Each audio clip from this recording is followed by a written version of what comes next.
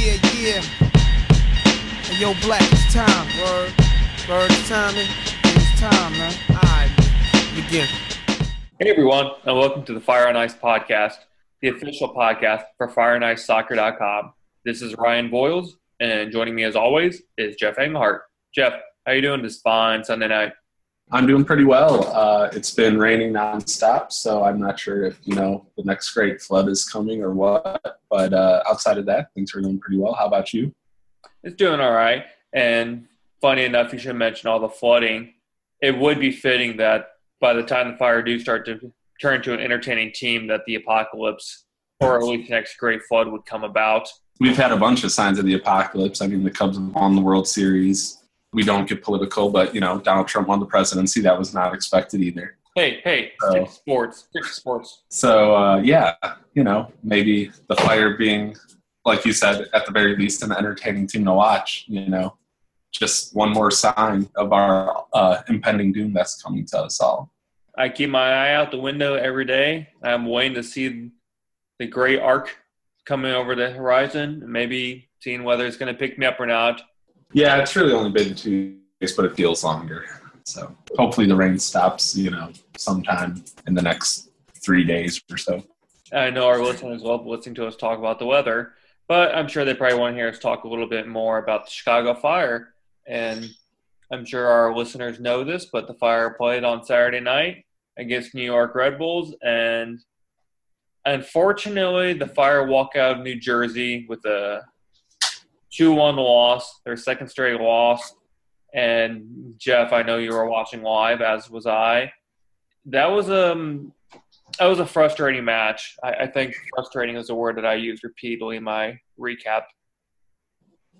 Yeah, there was a lot to dissect in this one. It was just a game that I haven't really recalled a game like that from the Fire in the last couple of years, where could argue they were the better team, at least for very long stretches, and they come up completely empty-handed. Frustrating is right, though. That's the word. It was not fun to walk away from New York with 0 points, because I really thought that they were going to get at least a result, a draw in Toronto or New York. So already the road trip is pretty much not a success no matter what happens in LA. I don't think you could chalk it up as a huge success. You could salvage it to a point with the victory in LA. But, not great. Not great, Jeff. Yeah, you already mentioned it. And for those who didn't watch the match, the reason we're using the word frustrating so much is the Fire really looked like the better side for good portions of the game. They finished the match with more shots on target, more corners, more time of possession. So all the stats, the higher passing accuracy, more total passes, really all the stats are in their favor. But yet here they are, they're walking away from this game with 0 points. And really it starts from the very beginning. It just seemed like the Fire had their chances and they just were not able to capitalize. Yeah, there's almost too many chances to even recall all of them, to be quite honest. I'm sitting here Sunday night and it's only been, one night removed, and I'm like, man, just all of the chances they had, and they missed them all. Nemanja Nikolic, he got his, but they just missed some absolute sitters, whether it was obviously Luis Solignac, who didn't get the shot off and then didn't get a pass off in time. Nemanja Nikolic, who completely missed David Accam on the far post, and he didn't get his head up in time. Dax McCarty had a header that, he just couldn't get enough on really late in the game. There were just chances all over the place, but really frustrating to watch none of those go. Let's dive a little bit into the game here, Jeff. I feel like first 20, 30 minutes or so, it seemed like both teams were kind of feeling each other out, though I definitely think the Fire had the possession at that point. But unfortunately for them, it ended up being the Red Bulls who struck first. In a classic That's So Fire, it was because Juninho ended up stepping in front of a pass, and it just somehow the ball found itself landing right to Daniel Royer, who ended up finding Bradley Wright Phillips in the box. And Bradley Wright Phillips did what he does, and he put it past Boba to put the Red Bulls up in the 38th minute. Yeah, it was the thing I took away most from that first goal, and really the whole entire first half from the Fire. I was really happy with, even though they did concede that one goal. And to me, it wasn't a big deal. It reminded me a lot of the goal that RSL scored on Chicago earlier, or the goal that Chicago scored on RSL earlier in the year, where Sonny kind of got his foot on the ball, tapped it right into DeLay's path. And obviously that led to a Fire goal, but it would have been offside had he not touched it. And Juninho just sort of got caught with a bad deflection. You know, he made the right play, and it was unfortunate. So I didn't sweat that first goal too much. I was really happy with just the way they played pretty much for the whole 45 minutes. A few things stood out to me right off the bat. I think he deserves a special shout out for the cross he was able to put in was Brandon Vincent, you know, Chicago's first chance of the game. He got in a cross where Wright Phillips, and I can't remember the other guy, but he had two Red Bulls players about as tight on him as could possibly be, and he still dropped that ball on a dime for Nikolic, who just wasn't able to finish the chance. But right away, the Fire were showing really positive signs moving forward, and I thought they played a really good 45 minutes. I didn't have any really complaints with anybody at that point in the game. Yeah, I'm glad you mentioned that, but Brandon Vincent, I thought, had another pretty good game on his part. I feel quietly the last few weeks he's been putting together quite a few good efforts for the SOT, and it's good that he's just trying to improve more and more here in his second season. Yeah, I mean, that, like I said, was a great cross, and he had just a lot of, you know, his passing is just getting better each and every game, it seems like. So that's been positive. And, you know, David Accam was great the whole game. He was setting up everybody with passes, it seemed like, and a lot of his passes were the ones that should have been converted that weren't. You know, we talked about a little bit how Nemanja Nikolic didn't get his head up in time. Whether or not you want to say Schweinsteiger should have scored that long volley, I don't know, but he missed one. And I think that the guy who's most kind of confusing, frustrating, I guess would be the word during this game, was Luis Solignac, who just, you know, did all the things right to make these awesome chances and then did everything possibly wrong in the final moment. If he kept finding himself in the right place at the right time, yeah, he wasn't able to do the right thing and put the ball in net. And I know you've been really high on Solignac this year, and I think for good reason, but this is definitely easily the worst match he's had so far this season for the Fire, and it really couldn't have come at a worse time for him to have this kind of stinker of a match. Yeah, it was a bummer, but like we said, they have a lot of options on that side, so I'm not too worried about it. And I think Solignac will still be a decent option, but he may be breather the next game, and they should feature DeLay a little more and Alvarez and see how they do. I think there's still minutes to be had for Solignac, and I think he does a lot of things well, but he did not have it on Saturday. He did not have it when it mattered most. Again, I think he did a lot of good things to make some of that stuff happen, but it was just frustrating to see them all fall by the wayside. And we'll get back to Solignac here in a little bit, because we're going to look ahead a bit to the second half of Saturday's match. And again, second half kind of started like the first half. There was a lot of good possession by the Fire, a lot of good opportunities. And finally in the 59th minute, it was who else? Jackson McCarty, his first game at Red Bull Arena since being traded this offseason.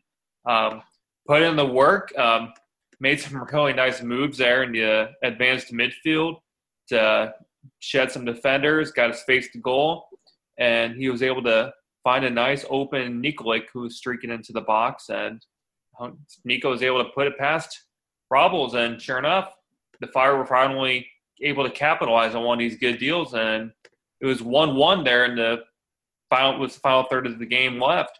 And at that point, it looked like it was just a matter of if not, it looked like a matter of when, not if, the Fire were going to get at least one more ball and goal. Oh, yeah. It was great to see that goal. It was a great goal. And again, I just want to point out David Accam was right in the middle of that, breaking up the play that led to the, Fire regaining possession with Dax McCarty making that tremendous move and the assist, like you said. But Accam, another instrumental part in that goal. But the most impressive thing, I think you said it, was right after that goal, the Fire stayed on the front foot. And they looked like the home team. I mean, they were the ones pushing for the second goal, and I thought they were going to get it. Again, it was so promising to see this. You hate the loss because it comes off of another road loss to Toronto, and they just played really poorly in that one. But this game, in a different circumstance, I think everyone's pretty happy with the performance, but they really couldn't afford to have this kind of performance when you're talking about the road trip they're on right now. We've talked a couple of times about how the Fire kept their foot on the gas pedal, pushed for that go-ahead goal, and we hate to bring them back up, but they're in the 65th minute. The Fire had their chance when your boy David Accam had a nifty little short cross, was able to find Solnak right in front of goal, just basically him and Robles face-to-face with one another, and Solnak just couldn't get his foot around the ball and just hit it wide of net. Right, and you've seen Solnak freeze like that before. I think that was in the opener, right, where he kind of just his foot froze and just get the shot off. It was slightly reminiscent of that, and yeah, it was another really frustrating non-finish. And there was a couple times where just Fire players had a hard time getting their head up and not making the right move. Where Nikolic should have found Accam on the back post on one play. He needed to get his head up and make that pass. There's no reason not to. Solnak the same way. When he could have made a pass, he didn't get his head up, or he could have shot earlier and he didn't get his head up. That's a problem. You just can't waste those chances. And to make mistakes like that, I mean, those are self-inflicted wounds.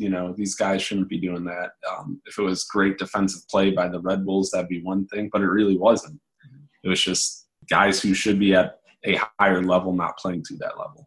Yep, and Fire ended up paying for all their missed opportunities there in the 71st minute and stop me if you've heard this one before, the New York Red Bulls were attacking Chicago Fire's right side, and I can't remember who was able to do the pass, but they found Kemar Lawrence wide open there on the Fire's right side. Michael Harrington was, for whatever reason, in a center back position, and Lawrence was able to just drive into the box, and he put a shot on the far back corner, and Bava, for whatever reason, just never reacted to the ball that well. And by the time he finally dove for it, the ball was already 4 feet behind him, and just like that, the Red Bull were up 2-1, and they never let go of that lead. And after everything that we had seen up the first 70 minutes, that was just a real disappointing moment in the game to give up a goal like that. Yeah, I mean, that goal encapsulated the reason the Fire are going to be right around that 6 or 7 seed as long as things stay the way they are, because Michael Harrington and Jorge Bava are real issues that can cost you real points, and that's what happened. So it was really poor positioning by Michael Harrington. I have no idea what he was doing. And Jorge Bava, I think that's a savable goal. I mean, I'm no expert at goalkeeping, but when I look at it, I thought the effort could have been better. His reaction time, his positioning, it was an issue. So I don't know. I'm done trying to guess when a move might be made for those two guys. But if you're looking for a reason or exhibit A as to why Paunovic should make a move, that second goal on Saturday was exhibit A. Yeah, and I ended up retweeting something from Ives Gorsep. Just talking about Bava, looks like a guy who won a raffle at halftime to play in goal. He just doesn't look like he's starting caliber in the MLS at this point right now with some of his performances so far. He's not the first time we've seen him look tentative in the box, see him a bit slow to react. And I'll admit, I don't want to take it away from him. Bava did have a couple nice saves in Saturday night's match. But when you look at the entire season as a whole, I I think you can say that it's been more disappointing for Baba than anything else. What do you think? Yeah, I would agree. And well, first of all, I saw that tweet too. And anytime when I saw the looks like a guy who won a raffle, I think of that backup goaltender in the FA Cup this year. He was on some, real low level team. Obviously, Jorge Bava is not that guy, but that's the connection I made there. The unfortunate portly fellow who was kicked off his team for bullcrap reasons. But back to Bava, I agree with you. He has the athleticism and the size to make some, flashy looking saves, but consistently he's just not in right positions in every single game. He made another insane run out of his box, like almost to midfield. It looked like, and he had to go slide for. Luckily, he got there, but I mean, I'm not sure that's such a great decision. So he's definitely prone to doing those kinds of things. His positioning is usually questionable at best. He has spillage. I mean, he had one on Saturday where he spilled one that probably could have been finished, and luckily it wasn't, but that's an issue. There's really nothing he does well. I hate to be harsh, but he is what I've said. He doesn't look the part. He just doesn't look the part. No, not at all. And we didn't really even touch on some of his distribution, some of the spyiness that we've seen from him trying to get the ball out to the other teammates. So, and then do we even need to talk more about Michael Harrington and kind of what we've seen so far? No, I honestly think it gets a little I feel that horse has not only been beaten, but is decomposing at this point, and we're still beating it. It's starting to get unfair, honestly, to him, and just a little bit much for me to keep doing. So, look, it's not like Harrington is the one demanding he starts. It's starting to just look bad on Veljko Paunovic at this point, and I'm more mad at him now than I am at Harrington. Like you said, we said all we can about him. There's no reason to pile on anymore. He's not good enough to start. He's not good enough to get many minutes. We know this. It's up to Paunovic to know it, and it's getting to the point where I don't know what needs to happen. Matt Polster is healthy. It's time to get him out there. I cannot agree more with everything you just said.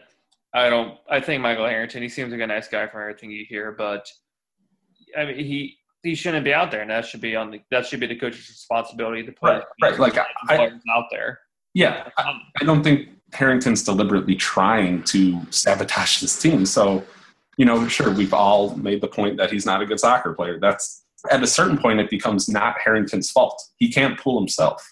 He's a competitor. He's going to want to play, and it's up to Paunovic to say no. It's time for someone else to play. Mm-hmm. So as long as Paunovic keeps putting him out there, I'm sure Harrington is trying his best or playing how he knows how to play. And yes, of course it's not good enough, but you can only say that so many times. So let's just hope the team makes a change, because I don't know what else needs to happen before they do. Right. You mentioned it already. I don't see what the harm would be in just throwing Polster out there at some point. He's just he's a better overall soccer player. You could put Polster up at, right wing or wherever you want to put him. Like, the guy still knows how to play soccer better than Michael Harrington. Mm-hmm. No matter where you put those guys on the field, Polster's probably better than him. So just do it. And now, I'm not sure if there's anything else we need to really touch on here for this Red Bulls match. Anything we're missing out on? Well, from the match itself, I think, we talked about the disappointing, missed chances and the frustration. Just some things that stood out for me. I think David Accam was fantastic. He looked tremendous. Hopefully he can play like that the rest of the way. Joe Almeida kind of had a weird game. Like, he seemed to gas out really hard to me, which was kind of strange to see, and started making real sloppy and just strange plays as the game went on. But it looked like because he was dealing with cramps or just fatigue. So that was kind of weird.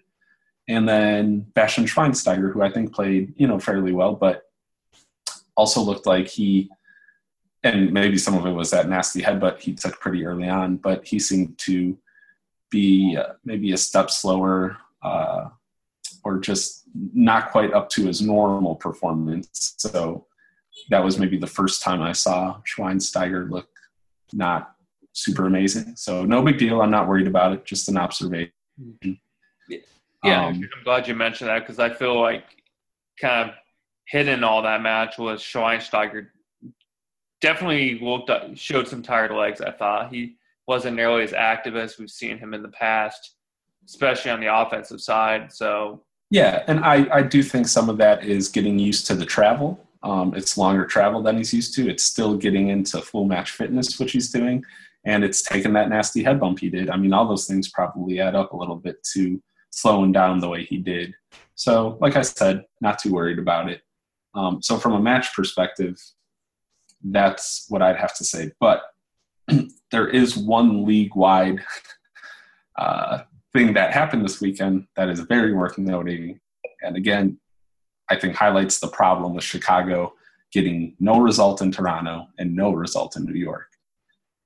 We saw Philadelphia go to LA and get a draw. We saw DC United go to Atlanta and win. And then we saw New England go to Seattle and get a draw. So 3 teams, New England, DC, and Philadelphia, 3 of them picked up points on the road. And Chicago just really doesn't look like a team that's capable of doing that. I mentioned that in my preview piece on Friday. I know it's still early in the season, but we now seeing the Fire 4 road matches, 3 losses, 1 draw. And I don't know, can we take anything out of this? I mean, the Fire have played good teams on the road. There's no doubt about that. Columbus, Atlanta, Toronto, and Red Bulls. But it's still kind of disappointing that after 4 matches, you only have 1 point to show for it. So should we get a few more games before we can really come to any conclusions here? Or do you think I don't think you give it a few more games. I think you could be starting to get legitimate questions after Saturday because they did play so well and they still couldn't get a point, so that's concerning. But I think, and like I said, because they played so well, I'm willing to kind of reserve full judgment until Saturday. When they go to play the LA Galaxy, to me, there you go. We just saw Philadelphia go there and pull out a draw. Okay, so if Philadelphia is good enough to get a draw in LA, you need to be able to go out there and get a draw in LA because Philadelphia is your direct competitor for a playoff spot. You need to go do the same thing. At the very least, they should go out there and win. If they play like Saturday, it's possible. They need to finish. But if they can't even get a result out of LA, they deserve any criticism anyone throws at them because we just saw Philadelphia do it, and I don't think Philadelphia is as good of a team. Let's talk a little about LA. That's where the Fire play next week. And this is an LA side that's really been reeling this season. They only have 7 points in 8 games. And their last 2 home matches, you've mentioned it a couple times there, they drew against Philadelphia 0-0 on Saturday. And the week before that, they lost at home 3-0 to Seattle. And so this is a vulnerable Galaxy side. And I mentioned it way back when we recorded the podcast when this road trip first started. But I had this marked as win for the Fire. I feel like this is the most winnable game on the road. And so far, I haven't seen anything that makes me want to change my mind on it. This looks like the Fire's best chance to turn things around. I agree completely. Yeah, I mean, you look at the lineup they throw out there, and you can't get caught up in the LA Galaxy name and the reputation. This isn't the same team. They, even if they were playing up to their potential, it's still not that LA Galaxy reputation you would think. Again, I just go back to Philadelphia can do it. You have to be able to do it too. There's holes all over kind of that roster right now. Alessandrini, I think that's how you say it. He's been really good. But Dos Santos has never, ever, really clicked in LA. I know they didn't play Zardes. I don't know if that was an illness or an injury. So he was out. Jermaine Jones is old. Ashley Cole is old. They just have, Boateng can be good, but he's no world beater. Again, you look at the matchups almost anywhere in the field, there's nowhere where you say the Fire are outmanned. They can match this team on paper and on the field, I think. And so Chicago needs to play like a desperate team because they need to know they should have gotten something out of these first 2. They didn't. So now they shouldn't even be playing for a draw. They should be playing for a win on Saturday. Oh, for sure. I think anyone on Fire, fan or player, I think you have to be disappointed if you don't leave LA and fly back with 3 points in hand. And you mentioned it. Philadelphia left with a draw. LA actually pretty much outplayed in most of that game, but this is a Galaxy side who's actually has a -3 goal differential at home. And Dave Shigazard is back. He was out this week with illness. You don't think it would be a 2-week-long illness.